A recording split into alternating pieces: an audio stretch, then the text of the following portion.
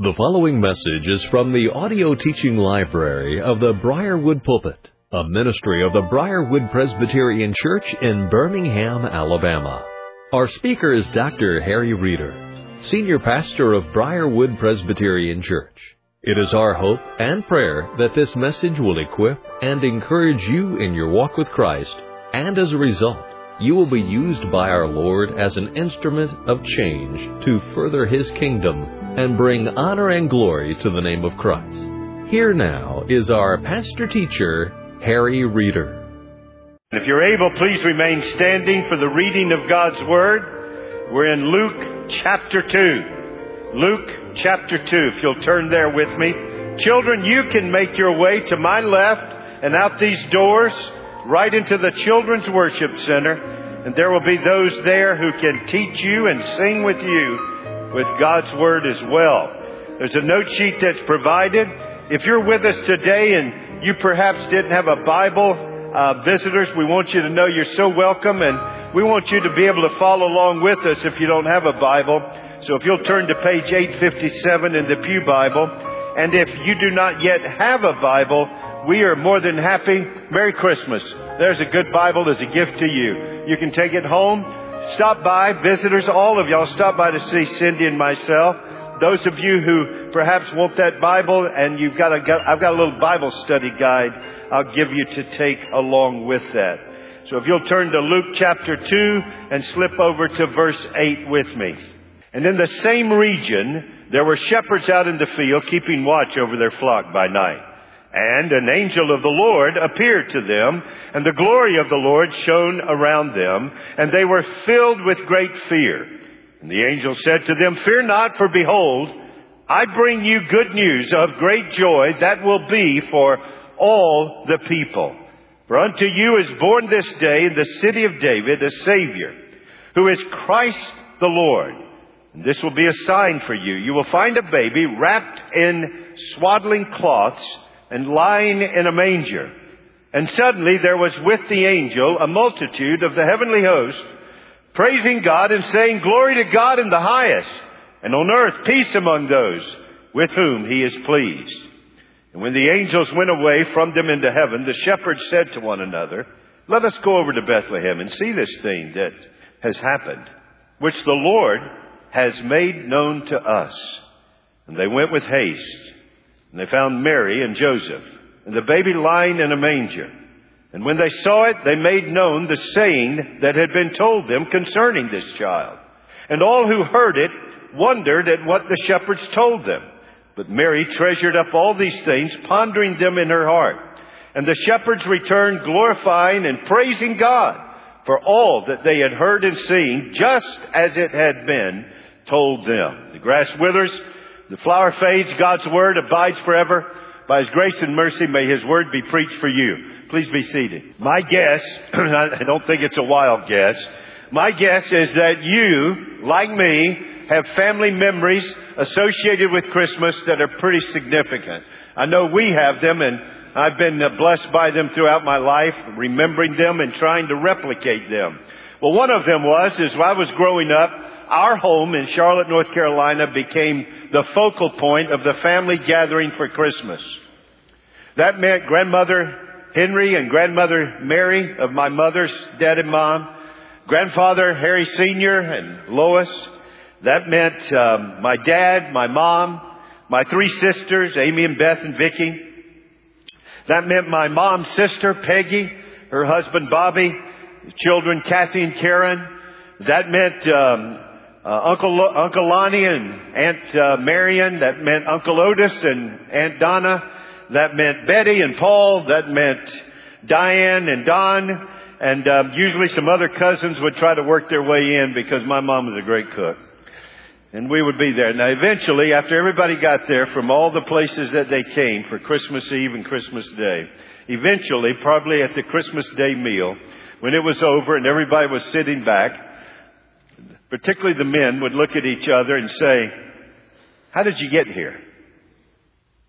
And there would be a conversation. "Well, I took highway such and such, and then I went over to interstate such and such, and then I turned off to such and such, and And there was always these questions. Well, what road did you follow? What highway did you go?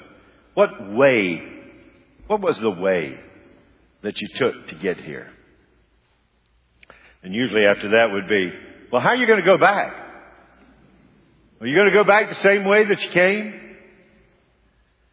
As I was thinking about that, I was thinking that is just I was sitting there this last week looking at the various rehearsals for tonight. And then as I walked through the 14 live scenes of the Nativity for the walkthrough, I couldn't help but think about all of the people that made their way to the birth of Christ. How did they get there? How did they go to Jesus? And then how did they go for Jesus after they had come to Jesus? How did they get to Him? Then how did they go with Him and for Him? Mary, Joseph. And for today, the shepherds of the field, the wise men from the east. How did they get there? How did they come to this Jesus in this place at Bethlehem where He was born? And where did they go and how did they go when they left there? So I thought we'd take a few moments to look at that. We've had this nativity study where we've looked at these couplets of people that gather. So we've already looked at the angels that gather. Zechariah to Mary, Joseph, Zechariah to the shepherds. Then we took a look at Mary and Joseph last week. Two descendants of a forgotten line of king. And then this week we're looking at the wise men from the east and the shepherds from the field. Next week we're going to take a look at two more there in the manger that nobody seems to think much about. And that's the Spirit of God and the Word of God. And then we'll finish up on Christ Sunday with Simeon and Anna. But today, these shepherds of the field and these wise men, and let's look at it the way I mentioned. How about the shepherds of the field? We'll look at them first. What was the way? How did they get to Jesus? And what was the way they went after they got to Jesus? What was the way that they went with Jesus and for Jesus? Now, shepherds, remember, let's define this. Shepherds of the field. Shepherds of the field in that region. Did you see that opening line? Shepherds from that region. What's the region? Well, it tells you in the text. It's Bethlehem. Or as we sing in the hymn, David's royal city. It is in that place where we have these shepherds outside of that city in the fields that are there. Now, these shepherds would be Jewish. And they would not be considered trustworthy. You're at the bottom of the rung of the social order found throughout Israel. In fact, a shepherd was not even allowed to give testimony in a court. They were determined as untrustworthy. Yet, if we stop and think, shepherds in the field outside of Bethlehem. Does that sound familiar? This is the hometown of who? David. King David. Who began as a what? A shepherd. Where? Same fields.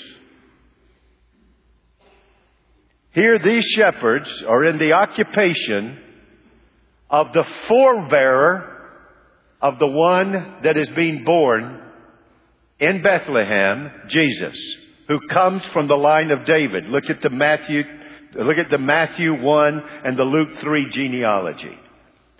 This is the one that comes from David.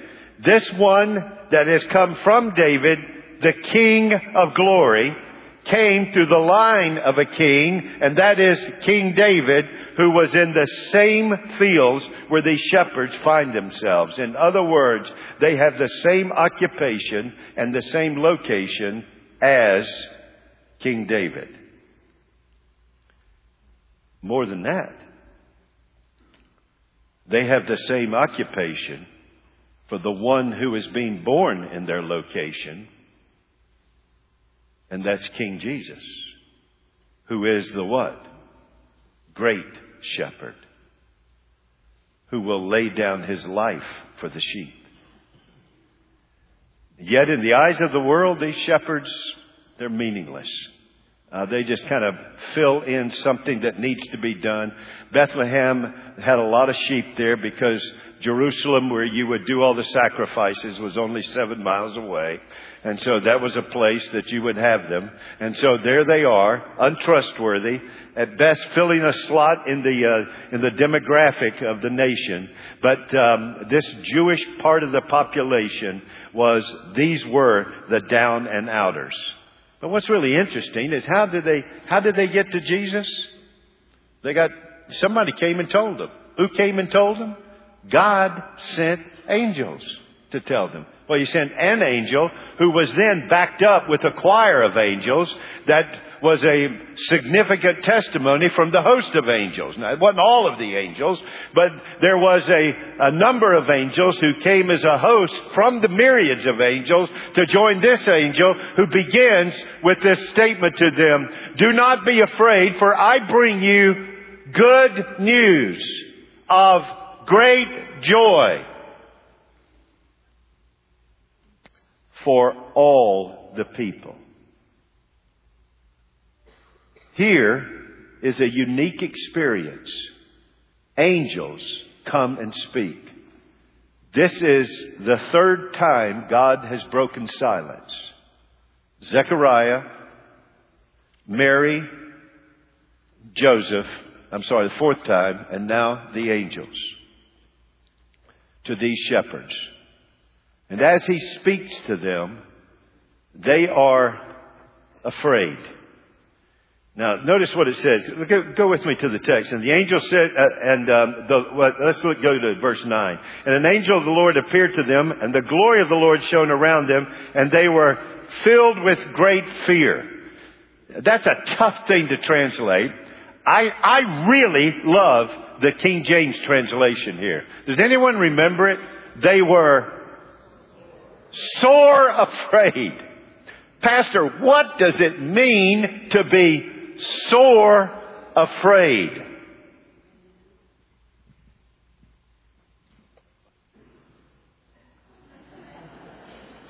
Do not step on my foot.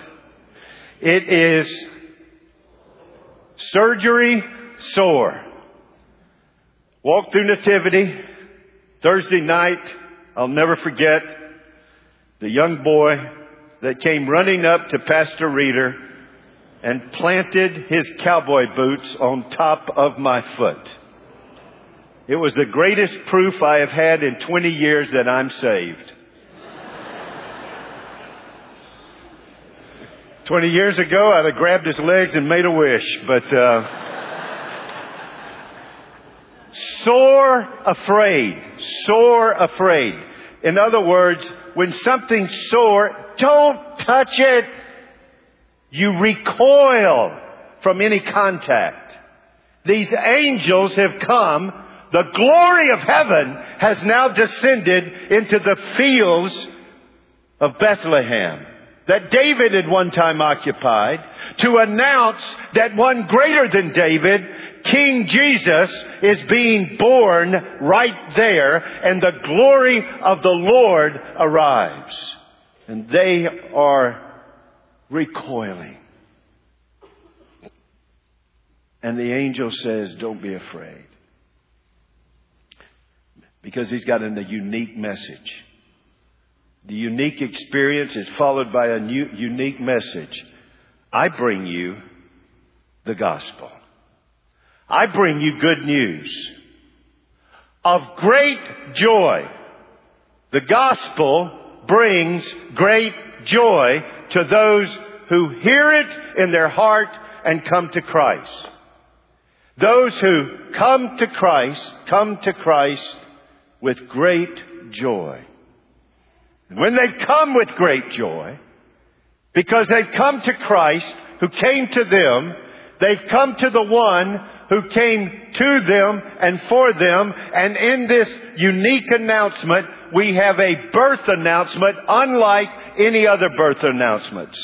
My goodness, all the children we have here, I praise the Lord. Praise the Lord for all the young couples, all the children that are adopted or that are given birth, or the various ways that this congregation has the opportunity to minister to covenant children. But when they come, what usually happens? We have a birth announcement. But this birth announcement, I'm deeply appreciative to my professor in Westminster, Dr. Ferguson, and his insight on this. It's framed as a birth announcement, but unlike any birth announcement. Most birth announcements, how?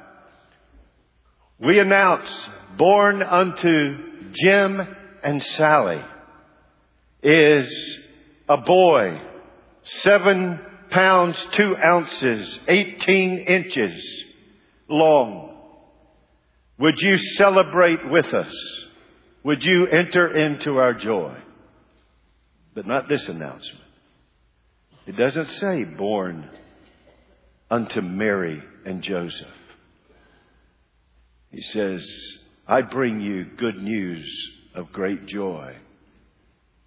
For this day, in the city of David,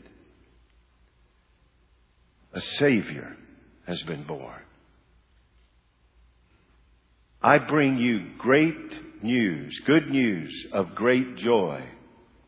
And this is something you ought to relish for all the people. Unto you is born this day. Mary and Joseph, the adopted father and the appointed mother, praise the Lord.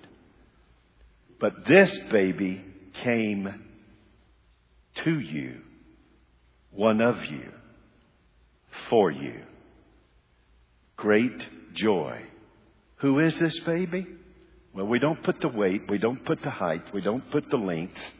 What we say is this: He is Christ, the prophet, who is the fulfillment of all the Word, who is God's final Word, who is the Word in flesh, the priest, the one who will bring the sacrifice for our sins, and He who needs no sacrifice will be our sacrifice.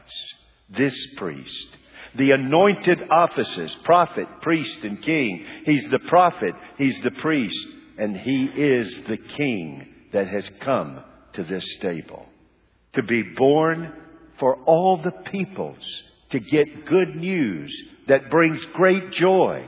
And good news that brings great joy because He has been born unto you. And so He has come to us and for us. How did they get to Jesus? They got a message of good news from messengers who brought the good news. And then as soon as they heard, how did they get it? The phrase you've got here is this. It said, they said this. Here's what they said after the angels went away. When the angels went away, the shepherds said to one another, let us go over to Bethlehem and see this thing that has happened, which the Lord has made known to us. It was the Lord, through the messengers, bringing His message that He's made known to them. A Savior is right here, and you're invited. He has been born for you, and you're invited to Him. So they went, and they made no excuses. It says they went with haste. And when they arrived, they began to do 4 things. That was their way to Jesus. What was their way for Jesus and with Jesus? They go away telling everybody. They go away telling everybody what was told to them about this Jesus. Good news. He is the Savior for all the people. They go away telling people, and they go away praising God. So they're praising with worship. They're telling as witnesses of Christ. And they are full of joy. Literally, this is so hard to translate. It says they're rejoicing in their joy. And as they're rejoicing in their joy, they go away, and these people are now changed. They're worshipers, they're witnesses, they're full of joy, and they're changed.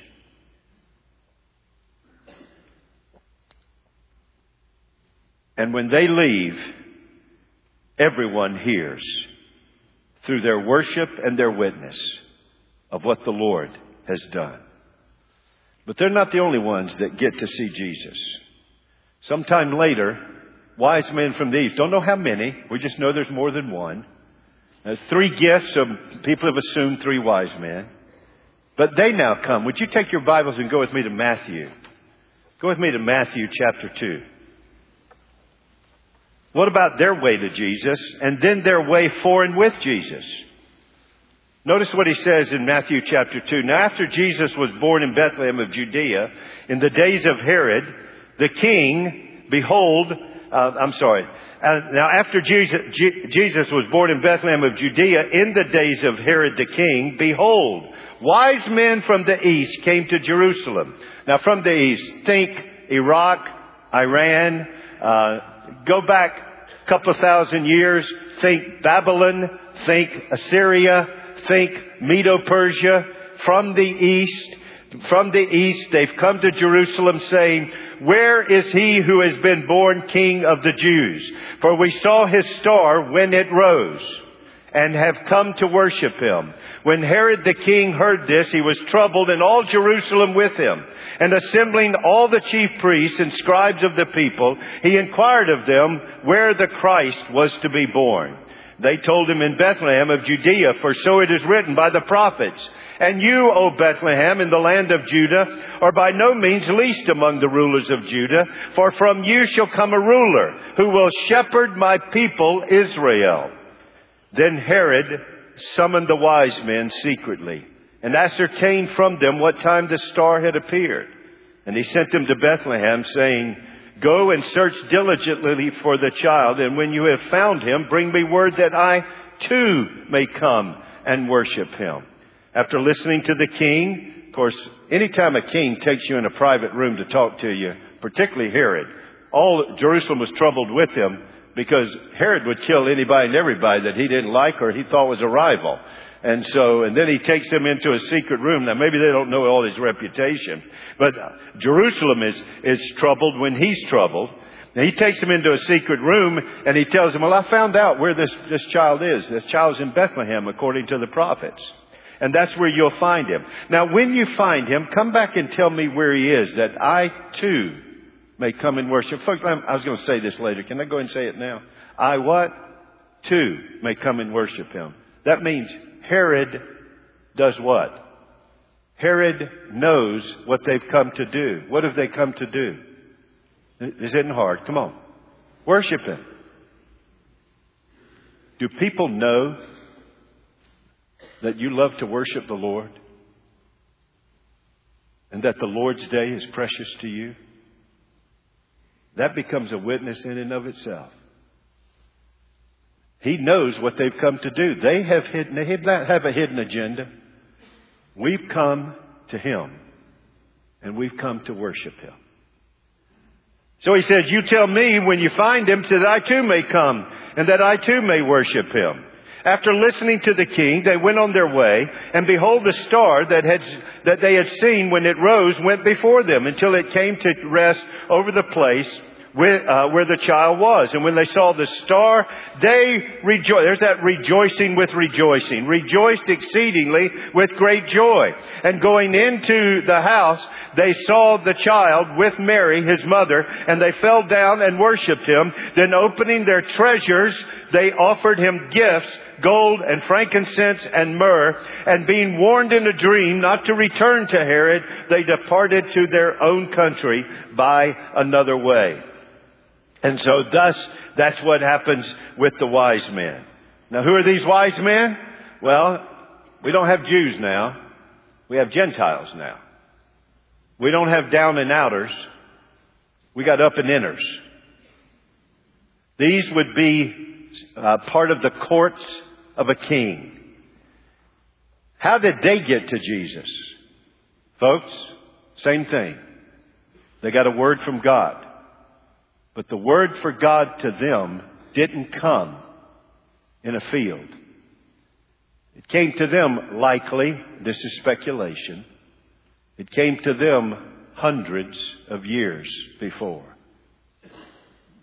In the archives of Babylon, Assyria, and Medo-Persia, where the Word of God could now be found. Why? Because in the captivity of those in Israel was a man named Daniel. Men called Shadrach, Meshach, and Abednego, who became counselors to kings. They served for 70 years, 2 different empires and 5 different dynasties. And Daniel was put over the wise men of those dynasties. Those wise men would have been educated, particularly in the area of astrology, by the way. And they would have had all of the wisdom that they could gather from around the world. That was their job, and to be ready for the king when he asked for that wisdom. Well, here's my speculation again. There's no way that Daniel, who was faithful to God's Word, did not find a way to get God's Word into the curriculum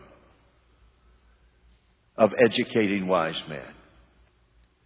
And these wise men had been in the Pentateuch.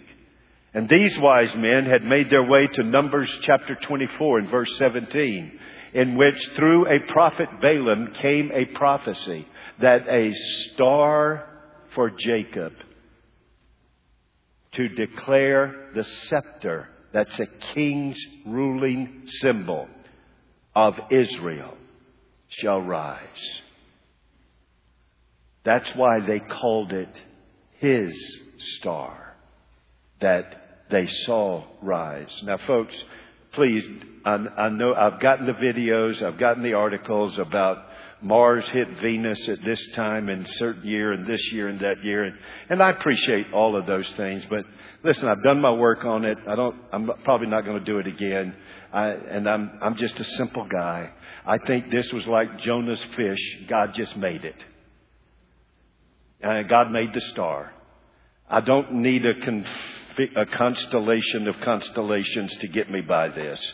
I think He just made the star. It was His star. It had a purpose. It was His star.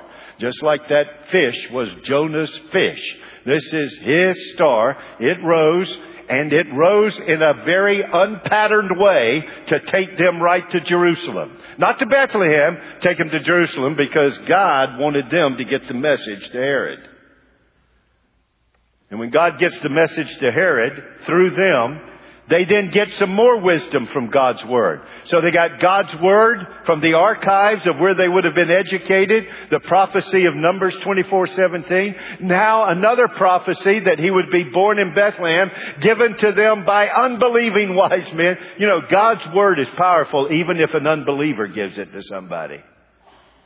And God's Word then comes to them to lead them on, and then God reaffirms it again by bringing the star as it appears again, rises again, and leads them on the 7-mile trip down to Bethlehem. And there, these Gentile who have come to worship find Jesus at Bethlehem. Now, I'll go ahead and tell you, He's not still in the... We condense this for nativity scenes because we don't have 2 years to keep you in the pew.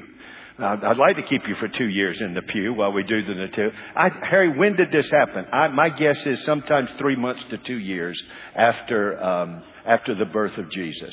There's some time that's passed to the point that Mary and Joseph, you see what happened is they got there. Likely, there's a key word that's used for inn. It doesn't mean an inn, a commercial inn. It means a reserved room, like an upper room. That's why we've got it on our walk through Nativity. You'll see the Catalamina name for this room. It is a very special thing. It would have been a guest room, not a commercial inn, but a guest room. And they probably went to some of their relatives because that's where they're all from, in the line of David. And as they arrived there, guess what? Everybody else for the tax season has come, so they didn't have room. Hey, only thing I've got loose is downstairs. That's the way they would have built it. Here's a cave. They put a floor over the cave, and that's where you live. And they created an upper room as a second floor. And that's where they would put their guests. And the cave with the animal heat would heat up the room. And so they said, sorry, the only thing we got left is round underneath the cave, the stable, the manger that's down there. You can use that trough for a crib, and you can go down. That's all I got. And so that's where they went. Well, by the time you'll notice by the time the wise men get there, they're in the house. The pressure of the tax season is over. They've got room, so now they're in the house.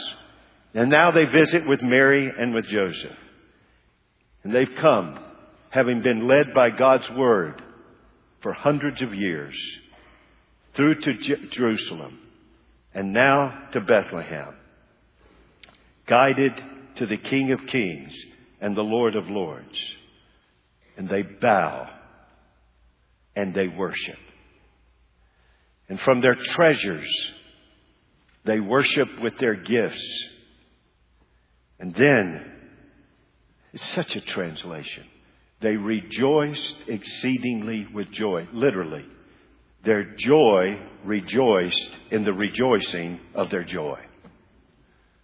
Do you think they're trying to get across to us, God's people, when they get saved, do what?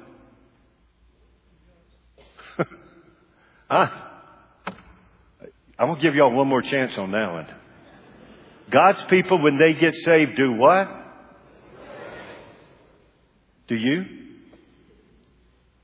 Would anybody accuse you of being filled with joy that rejoices in joy exceedingly? Or me? People say, well, Pastor, I'm rejoicing. Well, let your face know it. Let people see it. Shepherds do it. Angels do it. Pagan kings come and do it. I just don't think we should be above it. I think we need to get in on it. The Bible says that's how they got there. Now, how'd they go when they left there? Don't you love it? The Lord came in a dream. You remember Herod? He's about to start killing kids between 3 months and 2 years. That's why when they asked him, when did the star rise? They told him. Somehow Herod's hearing this. So up to 2 years of age, this has been some length of time, just not sure how much. But he's going to make sure he destroys this king, this rival, if at all possible. And you can be assured if these representatives of kings came back, they would have been destroyed too. But the Lord protected them. And the Lord sent a dream to guide them in His providence away. And they went, they went back a different way. That's what happens to God's people. When they get saved, they get different. And the way of life becomes different. There is a different way. It was a way of worship.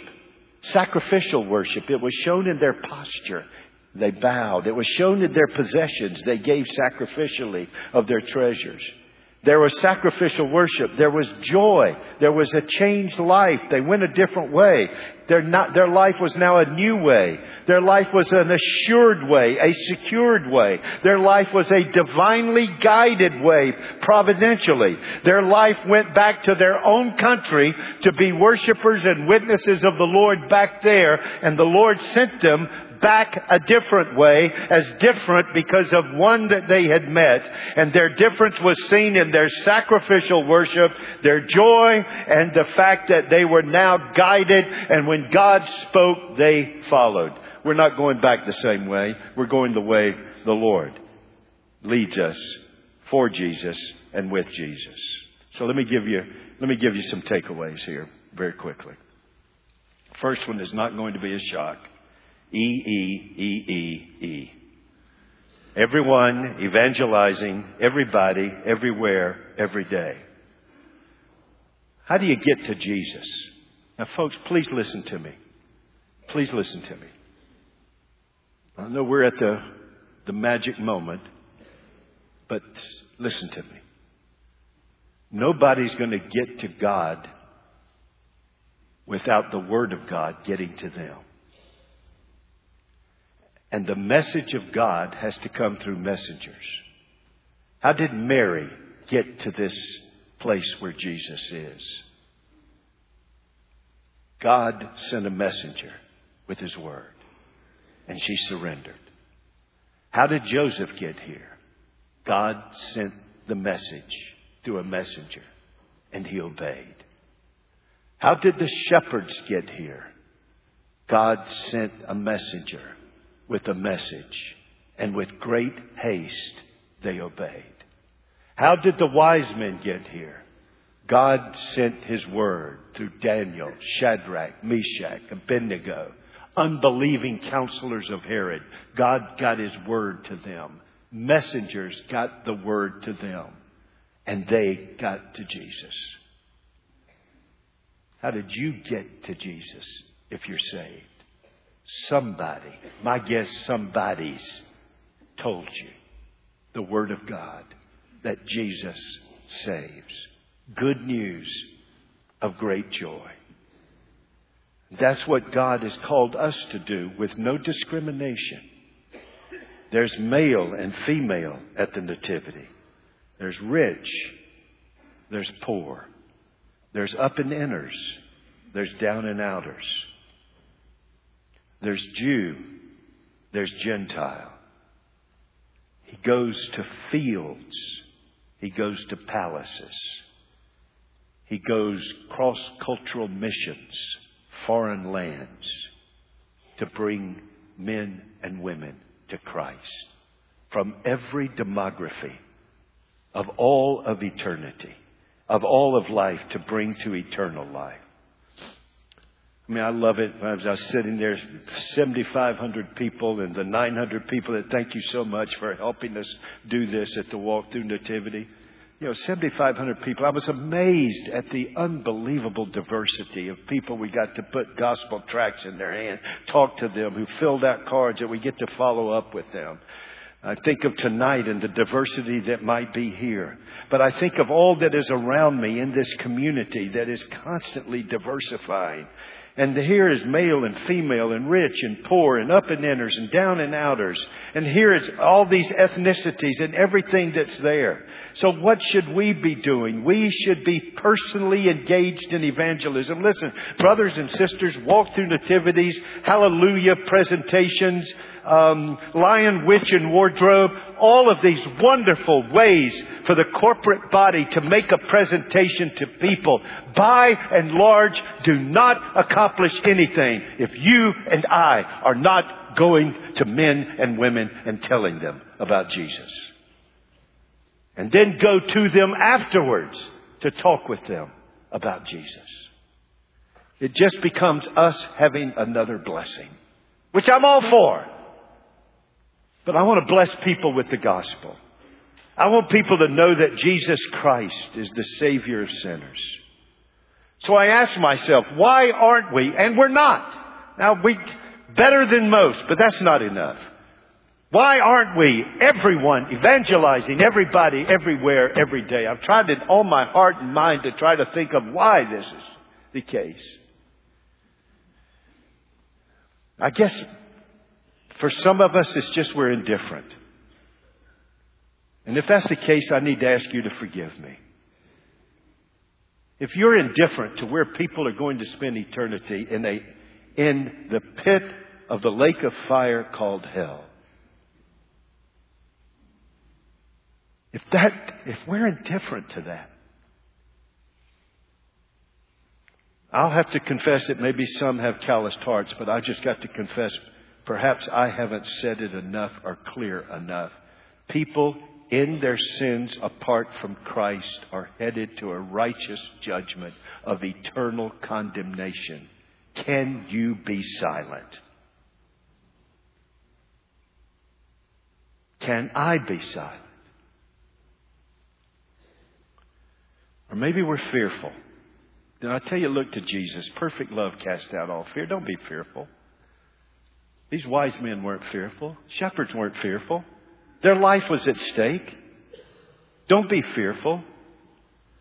Well, Pastor, it's embarrassing. Then don't be ashamed. I am not ashamed of the gospel. As I said the other week, join the company of the unashamed. I am not ashamed of the gospel of Jesus Christ. But perhaps some of you are silent. I tell you this, not an accusation. I tell you this and I ask you this only out of a heart that longs for you to know Christ. Perhaps some of us are silent about Christ and have no joy because we don't have Christ. We've come to church, but we haven't come to Him. I plead with you today. Come to Him. If there's any reason that you think is valid not to surrender by faith and repentance to come to Christ, I will take whatever time that you need to tell me your reason why you will not receive the gift of eternal life that saves you from your sins, that gives you the joy of the Lord, and that sends you away from hell to a new heavens and a new earth. Let me give you a second takeaway.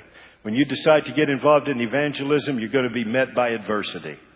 Herod brings some adversity. Satan brings some adversity. There will always be adversity to evangelism. It is inevitable that there will be adversity. But here's what I want you to know. God has the answer. God has the answer to all of that adversity. So come to Christ. The obstacle that I think is the biggest to bringing the gospel, the obstacle I think is the biggest to our sharing the gospel with everybody, everywhere, every day, is within us. May the Lord replace that by being within us. Finally, whoever comes to Christ always goes away a different way. You're never the same in your new life for Christ. You now got overflowing joy, unstoppable joy, unbelievable joy, a visible joy. People actually see that we rejoice with our joy. You got a changed life. He rescues you. He redeems you. He renovates you. Yes, forget Joanne and Chip. Jesus doesn't do fixer-uppers. Jesus does a total renovation. He makes you into a palace for the King. You got joy. You've got a changed life. You have the precious privilege of sacrificial worship exhibited in posture. We bow. Exhibited in giving sacrificially. Exhibited in joy. That is glorious and joyful. Finally, here's the last thing. You get to be a sanctified tattletale. Do y'all remember tattletales? Do you still have them? You must not have tattletales in Alabama. We had them in North Carolina. I remember her. I'm not going to say her name. 6th grade. Tattletale. You know what a tattletale is? They're always telling on somebody. I was walking in the playground, 6th grade. I'm just giving you one time. She was a tattletale. She's now a friend of mine on Facebook. I can't believe it. And I happened to see a dead rat, not mouse, rat. And I picked it up in my 6th grade teacher's car, who I had a secret crush on. Does not compare to Cindy. I had a secret crush on. It was unlocked, and that rat deserved to be in that car. Well, the next thing I know, Tattletale went to Miss Green. I did it. And then I went home to get a note signed that I did it by my parents. And that was not a good moment. My dad had heard the sermon on Don't Spare the Rod. He hadn't heard anything about time out. And so then it came. And so I remember my now Facebook friend Tattletale. I'm asking all of us to be sanctified tattletales. That's what I'm asking you. When people come up and, why do you have that joy? Why do you love to worship? Why are you so confident moving forward in life? You can tell them. Jesus did it. I'm telling on Jesus. He did it. I am what I am by the grace of God. In fact, He not only did it, He is it. He's my life. And He's the one that made me have Him as my life. And He invites you. Come to Him. There's many people that Christmas Eve is not Christmas Eve until they've turned on the BBC and the King's Chapel at Cambridge University has its Christmas Eve service of lessons and carols. Do you know how it always starts? It always starts with Once in Royals, David sitting. The boys' choir comes out to sing it. And you never know, and they don't know, who's going to sing the first verse as a solo till they walk out. And as they're walking out, he'll turn to one of the boys. You sing. And they sing. Because they're ready. You never know when you get the opportunity to tell on Jesus. Be ready. He's my Savior. Good news of great joy. Let's pray. Just have the Holy Spirit speak to your heart.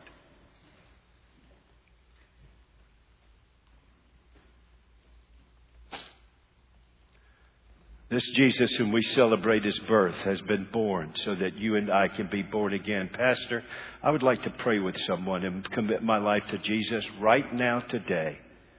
When we finish, there will be people standing up here that you can come and pray with about any issue, but about a commitment to Christ. They would love to spend moments with you. For those of you who've already come to Christ, just pray right now.